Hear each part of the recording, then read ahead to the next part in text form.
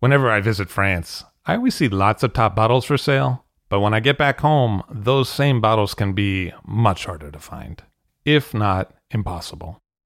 That's why I use idealwine.com. At idealwine.com, I can buy wines directly from France for delivery directly to my home. They have new auctions every week, and the fixed price selection is equally awesome. Clos Rougeard, Chateau Rayas, and Ulysse Collin, as well as many more greats from all over France, are regularly available on the website. Best of all, it is simple and hassle-free to buy them. Ideal Wine handles all the customs and logistics hurdles for you and for me. Wines are ordered with a couple of clicks, and then they arrive. It is simple. Check out idealwine.com for more information. That's IDEALWINE.com to find what you'd like to be drinking. I'm Levi Dalton, and this is All Drink to That, where we get behind the scenes of the wine business.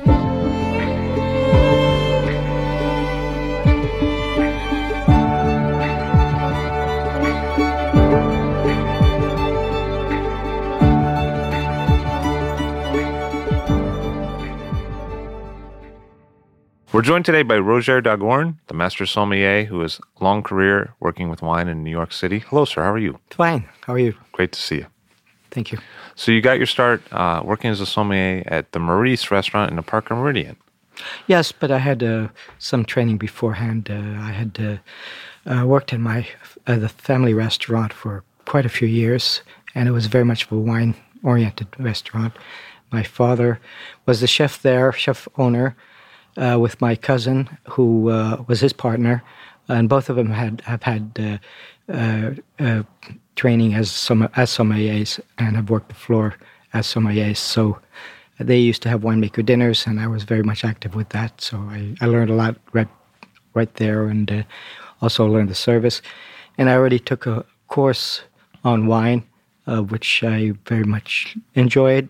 And it was the same course that my father and my cousin took. They were both first in their class. I wasn't going to be outdone, so I was too, with higher marks. Oh, perfect. Yeah. I mean, you have a long career of doing quite well at competitions. Was that sort of early in the sommelier game? I mean, what year was that your parents were, your dad was a sommelier? Well, my father was a sommelier in the 70s. Yeah, and maybe even earlier. Actually, earlier than that, in the 60s. And this was in New York or in New York, in France? Yes. So, well, we moved from France to English-speaking Canada in 51, and then to New York in 59, where my father was working at my great-uncle's restaurant called La Maurique. Oh, okay. Yeah, so he worked in the kitchen there, and then worked the floor as a sommelier, and so there were sommeliers around way back then too. Yeah, it's amazing because it feels like what culture there was, you were exactly in the middle of at that time for sommeliers in New York. I followed my passion. Yeah. And it became a passion. Well, sometimes with restaurants, you're never sure which one it is. But what was it like working with the family there? I mean, what was being sold at that time? Was it mostly Bordeaux, or what was the market like? Well, there was a French restaurant, of course, but it specialized in wines from all the different regions. The cuisine was based on the different regions of France. The wines, of course, were paired to go with those cuisines. So in other words, if there was a Burgundian dish, of course, you served white and red Burgundies. Sure. If there were wines from Bordeaux, of course, I went with that type of cuisine, lamb and beef bordelaise. So and Loire, Alsace, Rhône followed. And so that was the direction. And that was at the time when California wines were just starting to be really introduced on the New York market. And so, of course, we had some California wines that we promoted. Every month we would have winemaker dinners, and it would feature a different region of France, but there was always 1 month that was for California wines. And who was coming through the room for the dinners at that time in terms of producers? Joe Heitz was one. What was he like in person? Oh, very interesting fella, very confident, knew his wines, knew his competition, and was very forward and didn't spare his words. Yes, that's true. Cut right to the quick. Oh, yes. Yeah. And what about the French producers? Is there anybody standout names that I might know today? Well, my goodness, this goes back a long time. I can't remember specifics. There was, of course, Hugel from Alsace. Johnny Hugel. Yeah. And then there was La Doucette. Oh, sure. Guéfumé, and oh my goodness, there were quite a few.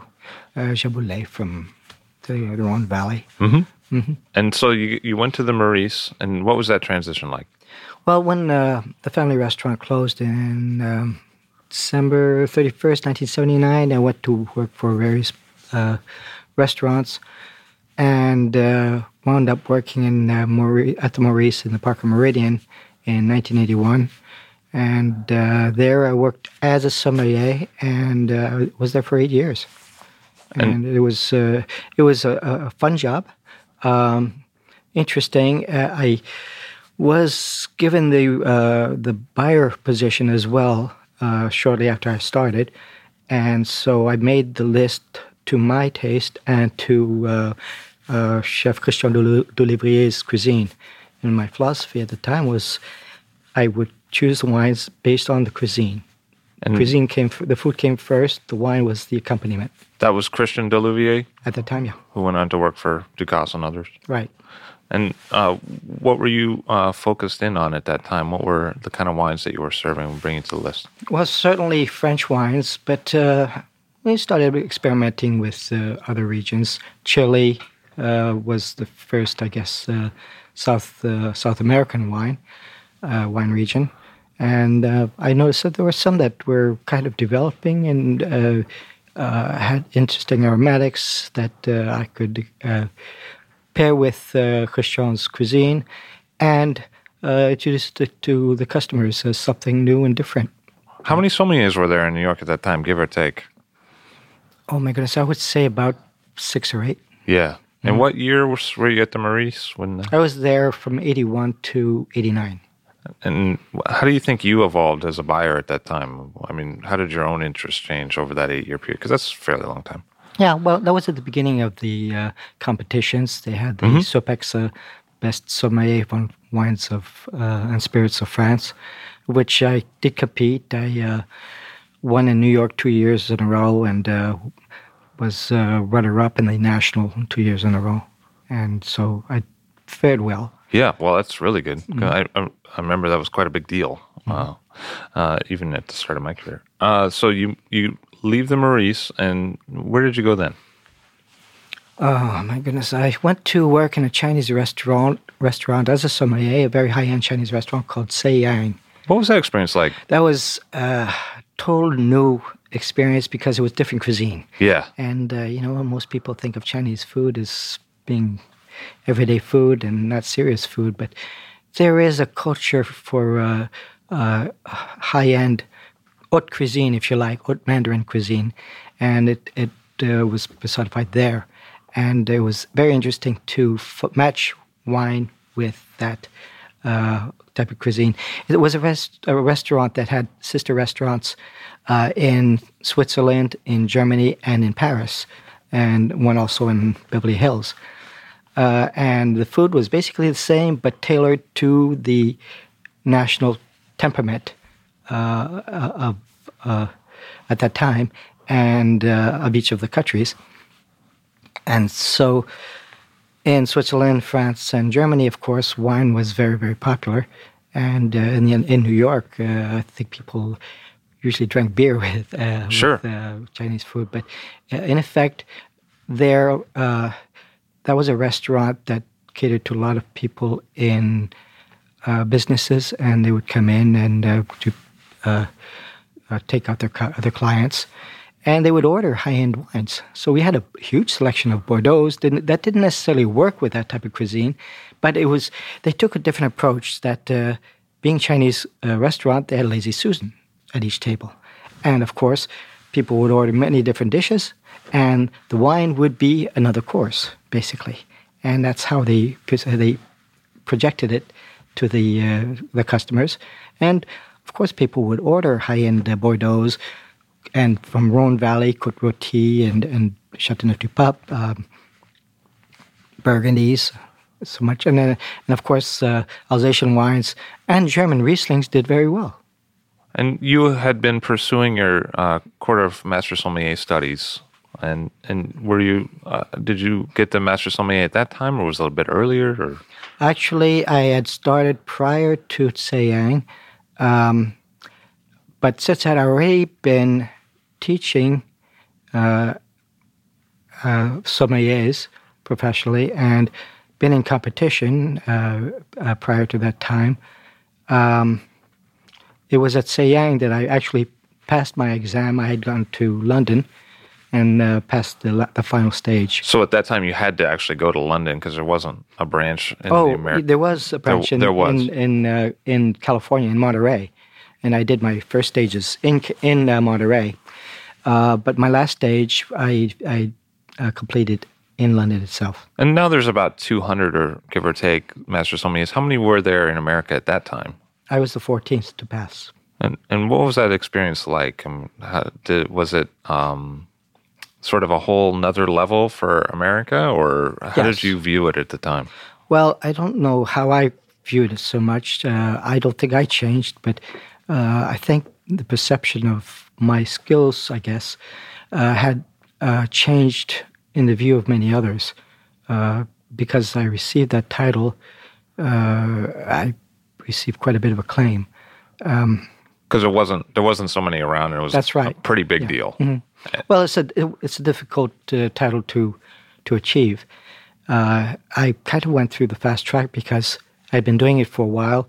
I had already been focused on it, and I had already been in competitions. So the theory I already was pretty up to date on it, and I worked the floor constantly. So that I kind of mastered. And the blind tastings, well, I followed the procedure, and it's like anything that you focus on, you can make it work if you practice enough. Oh, absolutely. Mm-hmm. And yeah, I mean, one of the things that's so fascinating about you is you have a continuous history on the floor that's probably longer than any other sommelier today that we could have on the show. Well, when I passed my Master Sommelier exam, I thought seriously about going for my Masters of Wine. Yeah. And then I realized that my passion was the hospitality industry rather than the so-called wine industry, wine trade industry.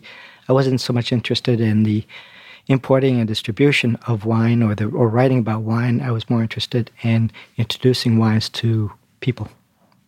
So that was more the direction of the Court of Master Sommeliers. And you mentioned to me that Karen Waltek had originally approached you for Chanterelle while you were at Tseyang, and you decided to stay at Tseyang for a bit. Do you think that she had heard about you through the acclaim of the Master Sommelier? Yeah.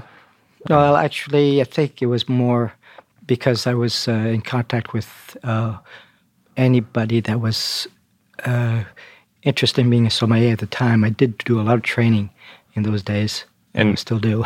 You worked at French Culinary at the restaurant there, L'École. Yeah, for a little over a year, and but that was a different experience. Mm-hmm. There was more teaching, and it was more closer to I won't say 9 to 5 job, but closer to a 8 to 8 job. But it was I was a little bit like a fish out of water, mm-hmm. and so I didn't feel all that comfortable. I enjoyed it, but I was there for a year and then moved back into the restaurant field. You felt, since you'd grown up in a family restaurant, that was really where you felt comfortable, inside of a restaurant. I enjoyed it. I enjoyed my time that.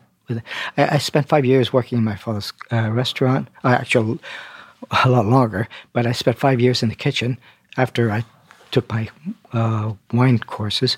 And I said, well, when you're young, you say foolish things. I went to my father and said, hey, Dad, I learned everything there is to know about wine, Now I want to learn everything there is to know about food. So I went to work in the kitchen, and I very much enjoyed cooking, and I thought I was pretty good. But in New York, being pretty good isn't good enough. You have to be great to be a chef in New York. And also, it was a little lonely being in the kitchen. I enjoy being with people. I like the contact with people. So I gravitated more to the front of the house. And that's where I am today. And Karen did eventually persuade you to go to Chanterelle, which was in Tribeca, so a little bit of a move downtown for you. Yeah, she had called me a second time, and I took the bait, and I'm glad I did. I know that they were struggling at the time, but I just liked the challenge to see if I can make a difference. It did. We got a wonderful review in the New York Times shortly after, and I wound up working there 16 years. And a lot has to do because Karen and David are such wonderful people and such dedicated people and very giving. That really came across to me the one time I dined there. Karen was super nice. Oh, yes. Yes, she's the perfect hostess. And what was it like working with David? Well, how can I describe David? He's not a chef, he's an artist. I've worked with chefs, many chefs.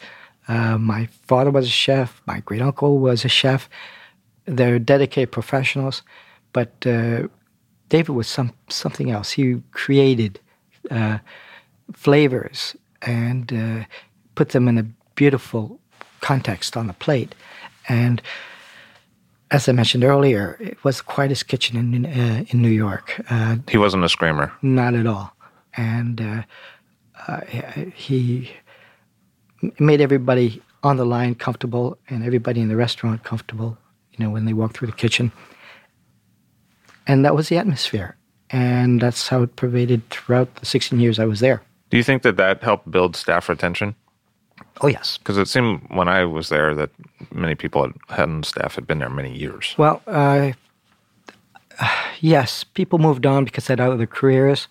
And when we selected others to follow, basically in the dining room, they were staff members that had other professions, other careers, mostly artistic, and they had to do something for a living, of course, and waiting on tables was known for at least paying the bills. Sure. But there, people saw the work involved as a bit of an art form, because we always gave a little extra, and the working conditions were wonderful, and people got along, and if they didn't get along, they learned quickly.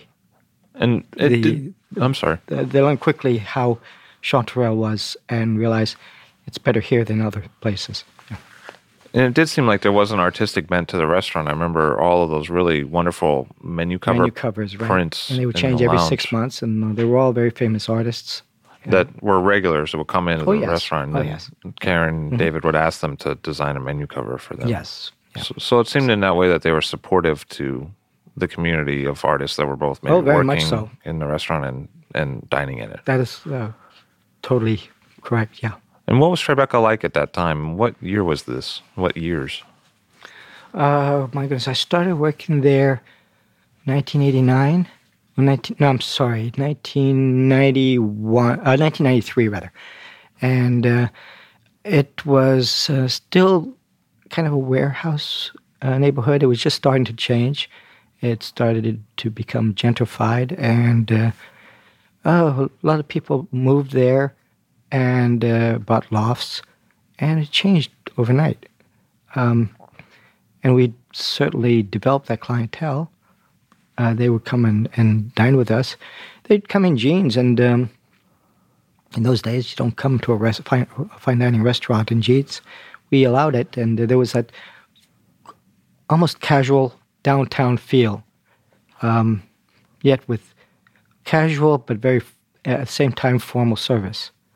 And the food was specific. There was no background music. The dining room was kind of minimalist. The plates were white, So it was focusing on the food, and then focusing on the wine that went with the food, and it progressed from there. And you threw some really interesting wine dinners and sake dinners there. We did have winemaker dinners, but there was a period there. I had always been interested in sake, but I wasn't thrilled with the quality of sake till I'd say it was about 1994, 1995. I went to a very specific sake tasting, very high-end, small production, what they call jizakis or local sakis, and that was new to New York. And I realized that here, these sakis weren't that bland, ricey aroma. These had characteristics of fruit and floral notes, and I thought that these might work with fine dining cuisine. And I had approached Karen and David, and I introduced them to these sakis, and we started experimenting with the food. And lo and behold, it worked. Initially, we would do tastings. Well, every month the menu changed, and every month we would offer a tasting menu, a 6-course tasting menu. And with those tasting menus, we'd offer a wine pairing. And so we started initially doing a pairing of wines, of which at least maybe one course might be with sake. Something new, something different. Some people liked it, some people didn't. But the whole idea was to understand the progression of the wine and sake with the 6-course tasting menu. Younger before oldest, good before great, young before old, that concept. And it worked. And we would do winemaker dinners, which were successful, but, many restaurants were doing that. So we decided to do one time a tasting menu or a dinner, pairing one dish with wine, one dish with sake, one dish with wine, another dish with sake. That's really interesting. That went very well. And then people were really getting interested in the sake. So from there, it progressed that every year we would host a sake dinner, and we would have sake producers coming in from Japan, and we would do a 10-course dinner with all different sakes. And we would experiment with the sake and the food constantly for several months before we'd have the dinner. And when it came about, they were huge successes. We were booked every year. We did it for about 11 years. And where did, because I know that you're someone who really pursues something not just on the floor, but on an academic level too. Where did your studies of sake take you? Well, I started giving lectures in different venues. I had already started teaching at New York City College of Technology, part of City University. Which is something you still do today. Yes, I do, still do it twice a week, and which breaks up my work week nicely. It keeps me focused and interested. Because you're kind of using different parts of your brain and different in effect, weeks. Yeah. Going to the restaurant. Different switches. And going to the school. Yeah. And people are interested in sake, and right now people are interested in sushi. It's a big to-do right now in the restaurant world. In fact, the quality of sushi restaurants in New York has risen dramatically, and you can see it by the number of Michelin stars and 3- and 4-star ratings in the New York Times. The number of sushi restaurants there are that are doing well, and now with Tocqueville and 15 East, which is where you work now. Yes. The restaurants in Union Square. Yeah, which was the reason why I went there. The fact that I was able to enjoy both passions, one wine and one for sake. I became known for serving sake and developing knowledge in sake, and I conveyed that to customers whenever we'd had dinners. I would talk about the pairings and talk about each individual sake and introduce the sake producers and talk a little bit about their background. So it was it was very interesting and a lot of fun. Yeah. And so I still, of course, wine was still my interest and will always be, but it just added another dimension. And eventually, I done quite a bit with sake, with these dinners, and also teaching of sake. And so I was invited to Kyoto to be inducted as a sake samurai. Oh, wow. In a very formal ceremony in a an ancient Shinto shrine just outside of Kyoto. It was fascinating, very interesting, touch of old Japan. And from my understanding, today there are about only 30 sake samurais in the world and only 9 outside of Japan. And at the time, that must have been somewhat unheard of in New York. Yeah. To be both a master sommelier and a sake Well, I think samurai. I'm still the only one. Because it really seems to bridge. I mean, one of the things that's really fascinating about your career is you not only did the classic French, the Sopexa, the restaurants where you serve the classic wines, but you were early to embrace the New World, holding dinners with the likes of Joe Heitz, and then working with wines of Chile. And then you also embraced foreign cuisines at a time when it wasn't just obvious to do so, like Mandarin Chinese. And Well, I learned very quickly working at Sayang that the formal cuisine just doesn't just revolve around French cuisine. I realized that classic Chinese cuisine is also very, very good and very intricate, complex, and worthy of doing good wine pairings with them. And obviously Japanese as well in its own right.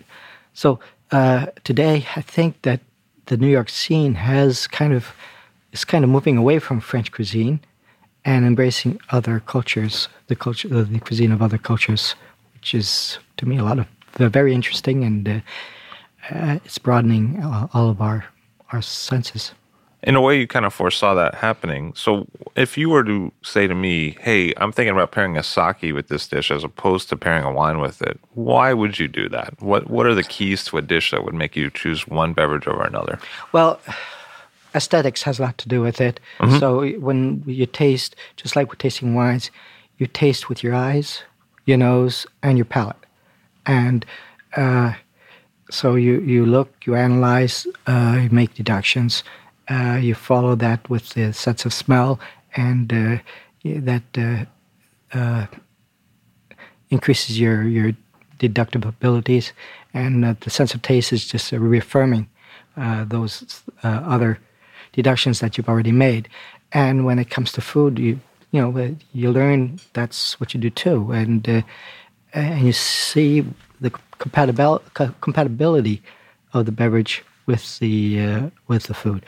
Now, I always believe that the cuisine comes first, the beverage is the accompaniment. So you have to follow a process.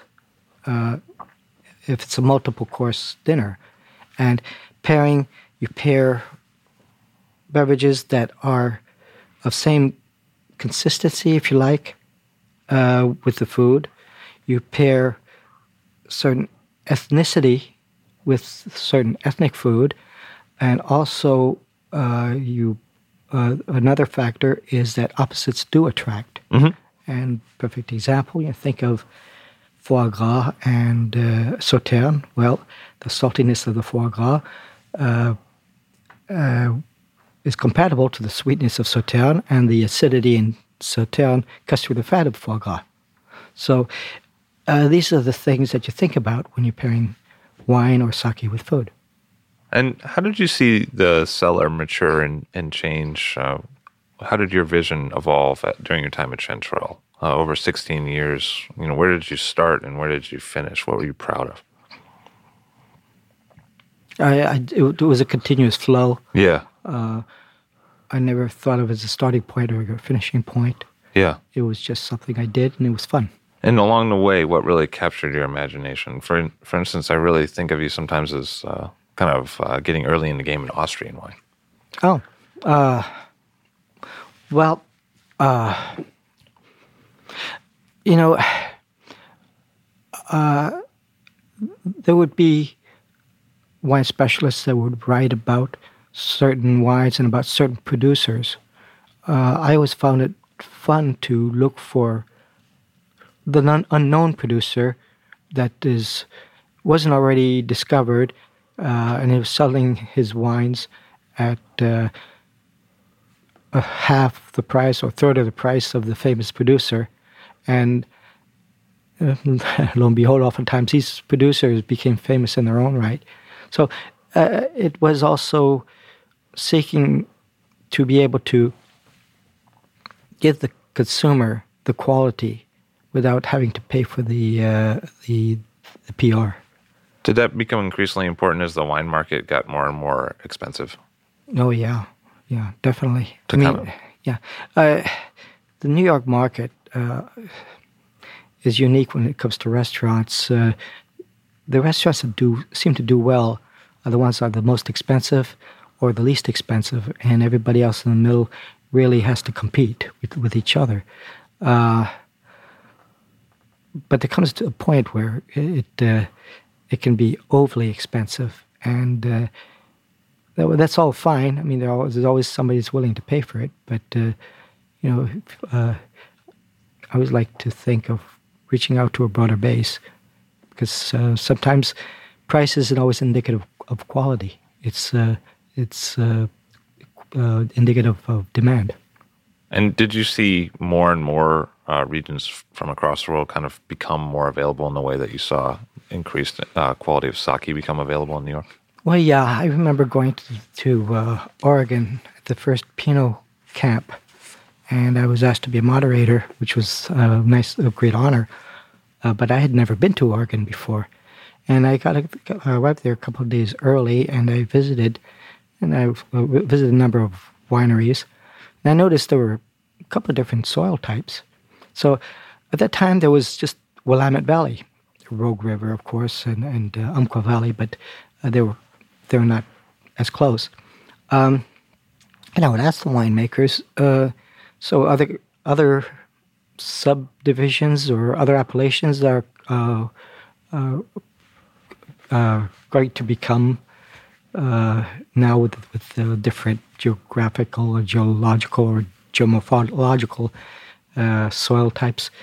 And they said, oh, no, we're simple here, and we have one style. The soil is conducive to everybody. But the funny thing is that 10 years later, it's about a dozen sub-appellations within Willamette Valley alone.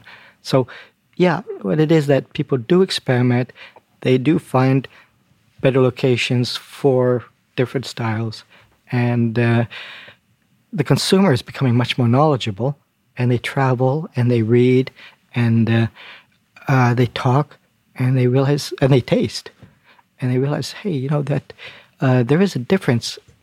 It's not like drinking Coca-Cola where the formula is the same for everybody. People don't talk about that, but they do talk about wine. And they do talk about why this tastes a different way than another. It's about terroir. It's about the soil. It's about the grape variety. It's about the yield. It's about the alcohol content. It's about the methods of viticulture. It's about the methods of vinification. All of that combined. And it's a great topic of conversation. And a lot of people are doing it. There are a lot of very knowledgeable consumers today. And that makes the wine industry a lot more interesting. Do you think that you might have been clued into the differences in terroir a little earlier than some because of your background in geology, studying that? Well, possibly that. But I know there's a big wide world out there and a lot of possibilities. And this goes way beyond my time. Soldiers would go to France to war, come back interested in the wines of Europe and saying, why can't we do this here? And in fact, now they do, and getting the recognition for it. So the model is still, I think, France, and also Italy and Germany, but they're making their own styles as well. And becoming famous for it, and rightly so. Are there styles that became famous that somewhat took you by surprise, where you're like, oh, I didn't see that coming. That was amazing. Well, I've seen over the years that certain regions, certain appellations, I wasn't fond of the style, but these winemakers would send their children to wine schools around the world, in Montpellier and in Napa Valley and in Australia, to learn how to make wine. And they come back, and the next generation would make wines in their own style.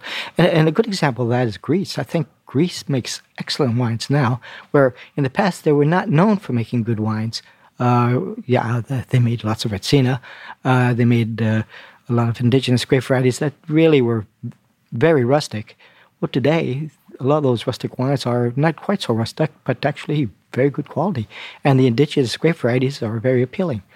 So, for me as a salesperson, as a sommelier, a beverage director, I welcome that because it gives me more tools to talk to the customer, to talk to the consumer. And so you were at Chanterelle, and Chanterelle unfortunately closed, which must have been a blow. For everybody, even to Karen and David, unfortunately. I think they were surprised as well. But, time moves on. And so they're off and doing their own other ventures. And I went from Chanterelle to work with Michael Lamonaco at Porterhouse, whom I know very well. And that was a very, very pleasant experience. And then this opportunity came up where I had heard about a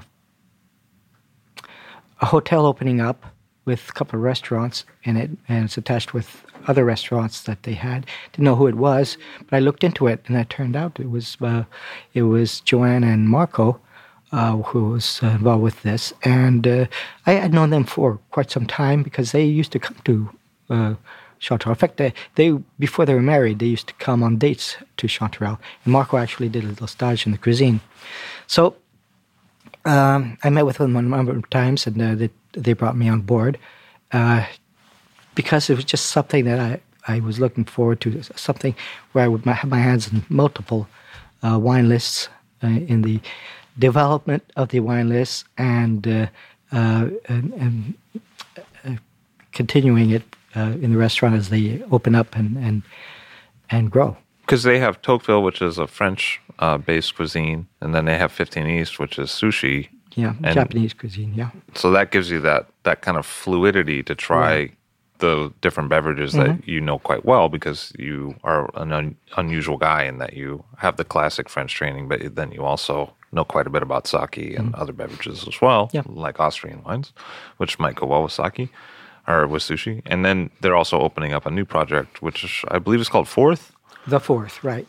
And it's going to be kind of an American brasserie. Okay. But it's not just American cuisine, and it's not going to be all American wine list, not by a long shot.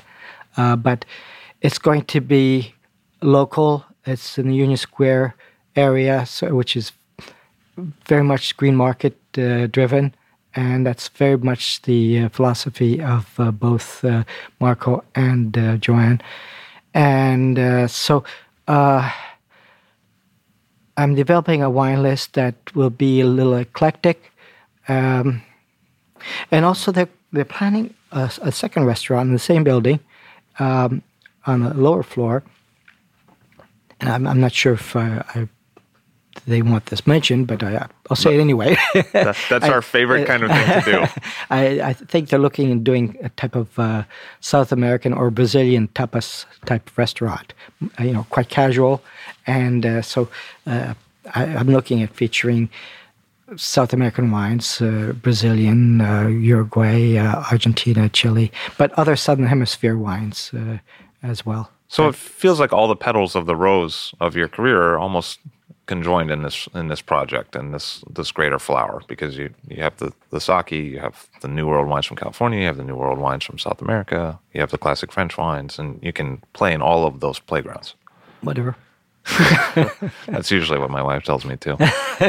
So what's it like working with Marco? Fun. Yeah. Yeah, he's a great guy. Yeah, he's passionate. He's vibrant. He's funny. But he's focused. And I very much enjoy working with him. Yeah. And what have you picked up working with sushi? Because I know you work with Asian cuisine in the past, but it was Chinese. And what's it like now working directly with a sushi chef? Well, I remember when I first started working there, and so I was running around the dining room trying to figure out how the restaurant works and where I could be of help. And at the end of the evening, everybody had left. Masa, who was a chef partner there, told me to sit down at the sushi bar, and he just started making sushis for me, one after the other. And the acting sommelier there just kept on bringing out different sakes and different wines. Usually it was one of each, and I would taste them and see how they were, how compatible they were. I was very impressed with the whole experience, and I just said I found my home. And that's about the only way I can describe it. And Masa had worked at Jewel Bako previously? That's correct. And now he's a chef partner at 15 East. And he's extremely skilled. And when you're pairing up with sushi, what are you thinking about? Because it seems like a whole different ballgame than French cuisine. So how do you go about? Well, I try to stay away from certain things that would clash. Oki wines would clash. Certainly, it's the freshest seafood you can have, and much of it is raw. Not all, but so red wine would have to be very low in tannin, and therefore a thin-skin grape like Pinot Noir works. A few other grape varieties, but that would be the closest. And white wines, definitely, but not oaky white wines. Wines with a certain amount of fruit, sometimes dry, sometimes off-dry works. A lot has to do with personal preferences of the consumer. Who are other restaurateurs that maybe you didn't work with that you've especially admired over the years and seen in the New York market? There are a lot. Oh, my goodness. Michael White, I think he's extremely talented. Christian Delivrier I did work with. Oh, my goodness. At L'Espinasse, I consulted for them. It was with Greg Kunz. Sure. Yeah. Anita Lowe at Anissa. She's very talented. And who are some of the sommeliers that you saw come through that maybe you even helped train at some point or other that have particularly impressed you over your career? There are a lot. Yeah. Yeah. The sommelier world has blossomed dramatically, and especially in New York. Laura Maniacs was a very intense young lady. When I first met her, she had come to Chanterelle, actually, and she told me that was her inspiration for becoming a sommelier and a master sommelier. Certainly Fred Dexheimer, Scott Carney. But there are many others, but I still remember Renzo Rapaccioli from Barolo, the classic sommelier. I don't know if he's still working. I think he may have retired, but I don't think so, because a sommelier like that never retires. So You've seen a number of changes in the industry, but what would your advice be? And I'm sure this is well honed because you have trained many people, but what would your advice be to a young sommelier just moving to New York today? What would you tell that person who wanted to get involved in the business? Well, make sure that you learn the theory first, and then go to the tasting, learn how to taste, and then learn how to serve. Serve is very important. and knowing how to deal with people. It kind of surprises me that there are so many young people that want to come in green off the street and say, I want to be a sommelier. Where have you worked before? Well, I haven't worked anywhere. You've never worked in a restaurant, never served people. I said, no, but that's not important to me. So I'm sorry, I don't have any advice for you. Go and learn how to deal with people first, because that's what you'll be doing as a sommelier. That's key. That's what you have to focus on, your consumer, your customer. So you might advise starting as at a lower rank in a restaurant, maybe a busboy or back waiter, and kind of working your way up. Yeah, definitely. Kind of just spending time on the floor and seeing the basics. And dealing with people, talking to people. Yeah. Well, Mr. Dagorn, it's been very much a pleasure to have you here today. Over the years of your career, I know you've opened up many bottles. What are some of the real special bottles that have really stood out for you? God, there's so many. It depends on the day, depends on what I'm eating, depends on the weather, depends on the company, depends on so many factors. There are so many great wines out there for me to say, okay, this Richebourg 1988 out of Magnum was the best wine I'd ever had. Could be, or that 1893 Chateau d'Yquem. Boy, that was memorable. But there are a lot, and some of them are not as highbrow, let's say, as the ones I just mentioned. Sometimes they're just simple wines that from producers that I've never heard of before. All of a sudden, hey, this is good. That's a new discovery, and I keep finding them. So, are there people over the years that you've especially enjoyed to open a bottle with? My wife. Well, that's a good combination. And my father, yeah. So, what did you pick up from him about wine? What lessons did he instill? Well, he's the one that taught me the most about fine dining, French cuisine, and the love of wine to go with French cuisine. So, my hat's off to him. And what changes about the business have kind of stood out for you over your long career? What's very different now than how it used to be in the 80s? The focus is no longer French wines, but California wines, and for a lot of people, which I was kind of surprised at. I'm kind of surprised at that, for one thing. But, of course, there's a ready-made market here. So the focus, especially for young people, is California or American wines. Not just California, but Oregon and Washington and even Long Island to a certain extent, but, well, to a much lesser extent, but still. To the point that sometimes they don't even look at Europe anymore. And so I'm kind of surprised that there is that either breach in education or separation of ideals. That, see, diversity, I think, is the key thing to knowledge with wine. But if you focus on just one style, it kind of limits you.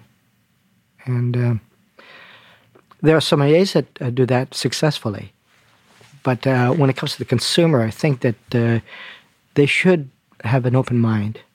There's nothing wrong with learning to taste, having to taste a nice Chateau Moussard from Lebanon, or tasting some wonderful wines from South Africa, or tasting an Auxerrois from Luxembourg.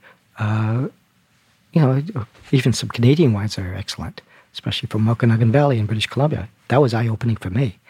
So, are you encountering more people that maybe haven't had some of the more classics as the prices of those classics have risen?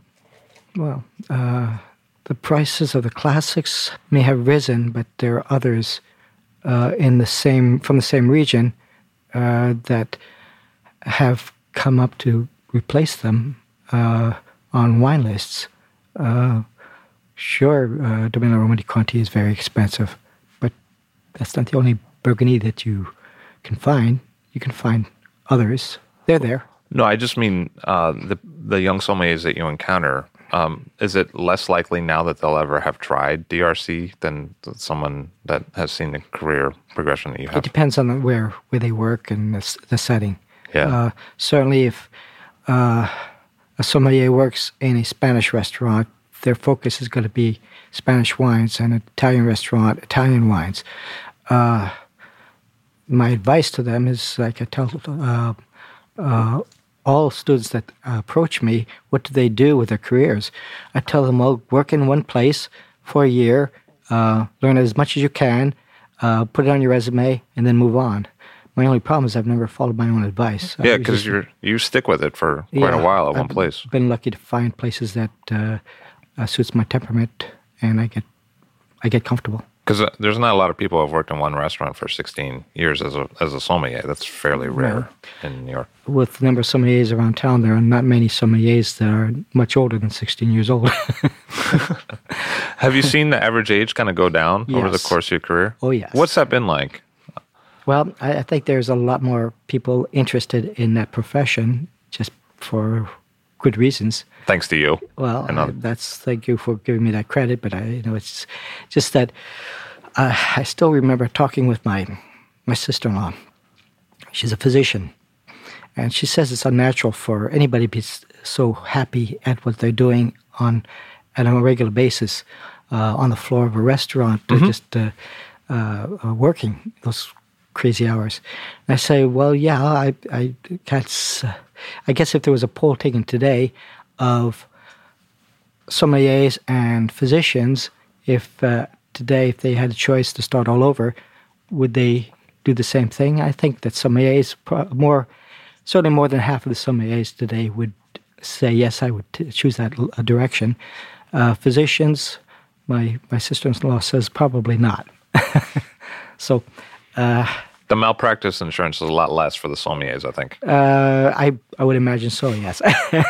How have you seen the development of the critic culture affect the wine side? In terms of wine critics rising to prominence over the course of the last couple decades? There have been a lot of wine critics. Some become more prominent.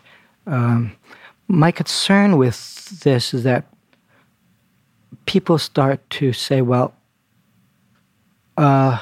this wine critic says this is good, therefore that's the one I'm going to buy.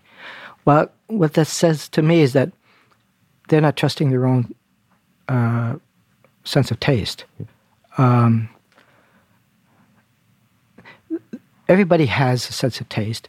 Critics have their sense of taste, and they may be trained, but that doesn't mean that their taste buds or selections are any better than anybody else. I tell my students, some of them have never tasted wine before. Well, if you don't like the wine, say so. If your sense of taste hasn't developed enough yet to understand a great Bordeaux, for instance, with a lot of tannin, that's fine. You will develop it. But the thing is, don't spend money on it till you know what you're tasting, and taste it and try to assess it. And then it's not a question of yummy or yucky. It's a question of, does it work for you? Does it work for your customers? Does it work with the food? Ask those questions and then make your decision. And you've gone all the way through the Master Sommelier program, and you've seen many other people do it subsequently. Who do you think really benefits from that, and what characteristics do the people who are very successful at it share? The ones who benefit from it are the consumer. The consumer level. Because a good sommelier will, in effect, steer the consumer to the right wines for them. And if the customer says, gee, I don't like that, well, that's fine. Let me get you something that you will like. And it happens to me. Some customers sometimes tell me, oh, I really don't like that. Not a problem. Let's find you something that you will like. So that's what it is. Being able to direct people to the taste sensation that will work. One of the things you do that's very interesting is that you consult for the LaGuardia Airport restaurants, which is a number of different outlets. How does that work, and how did that come about?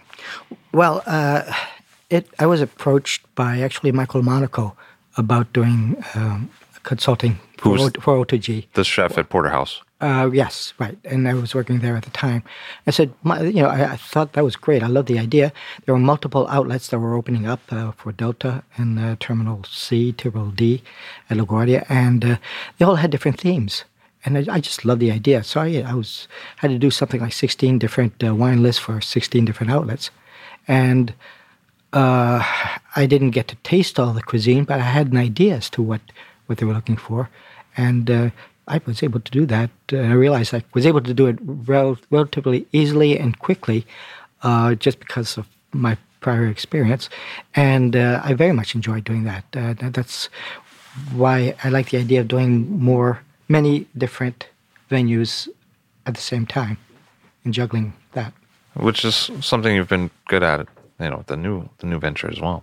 Well, something else you've been good at is a number of sommelier competitions over the years. Did any of those, many that you've placed in quite highly, really stand out for you? Well, I very much enjoyed representing the United States in the World Championship of Sommeliers, the ASI, in Paris in 1989. I didn't make the finals, but it didn't matter. I met the sommeliers from around the world, which was a fascinating experience. It made me realize that in the United States, the sommelier profession is still a budding profession. You go to Italy, which has the largest sommelier population in the world, Japan, which has the second largest, surprisingly enough. France has a third, and there are sommeliers from all over the world now, and they do meet, and they do converse. They become friends. It becomes very international. So, in the United States, it's still a new profession. I mean, I remember going to jury duty, and I was always the first one to be picked, and I wondered why, and other people around me were wondering why too. Finally, the last day of jury duty, a lawyer called me up and mentioned, here's a profession I only see on crossword puzzles. So he just wanted to meet you? So he wanted to spend some time, maybe get some... I was never chosen, but... some wine tips? That was the situation. I'm always thrown off juries because I say I discriminate against this region or that region. And they're like, oh, you don't like Coonawarra? Well, you're out of here, How'd you go? I'm just kidding. Hey, so I noticed recently, and congratulations, by the way, that you were given the first ever Krug Award for Wine and Spirits Professional over a lifetime career. What experience was that like? That was... it was... a joy to my heart. I was very honored that I was approached and given this honor, especially from a winery such as Krug, which is at the pinnacle of the Champagne region and worldwide known. So, being the first one, that means a lot to me. And it was Madeleine Trepon who received the second, which I'm happy for her. Well deserved. Roger Dagorn, a mentor to many and a guide to finding taste sensations that you will like. Thank you for being here today. My pleasure. Thank you for having me. All Drink to That is hosted and produced by myself, Levi Dalton. Aaron Scala has contributed original pieces. Editorial assistance has been provided by Bill Kimsey. The show music was performed and composed by Rob Moose and Thomas Bartlett. Show artwork by Alicia Tenoyan. T-shirts, sweatshirts, coffee mugs, and so much more, including show stickers, notebooks, and even gift wrap are available for sale if you check the show website, alldrinktothatpod.com. That's ILL, drinktothatpod.com, which is the same place you'd go to sign up for our email list or to make one of the crucially important donations that help keep this show operating. You can donate from anywhere using PayPal or Stripe on the show website. Remember to hit subscribe or to follow this show in your favorite podcast app, please. That's super important to see every episode. And thank you for listening.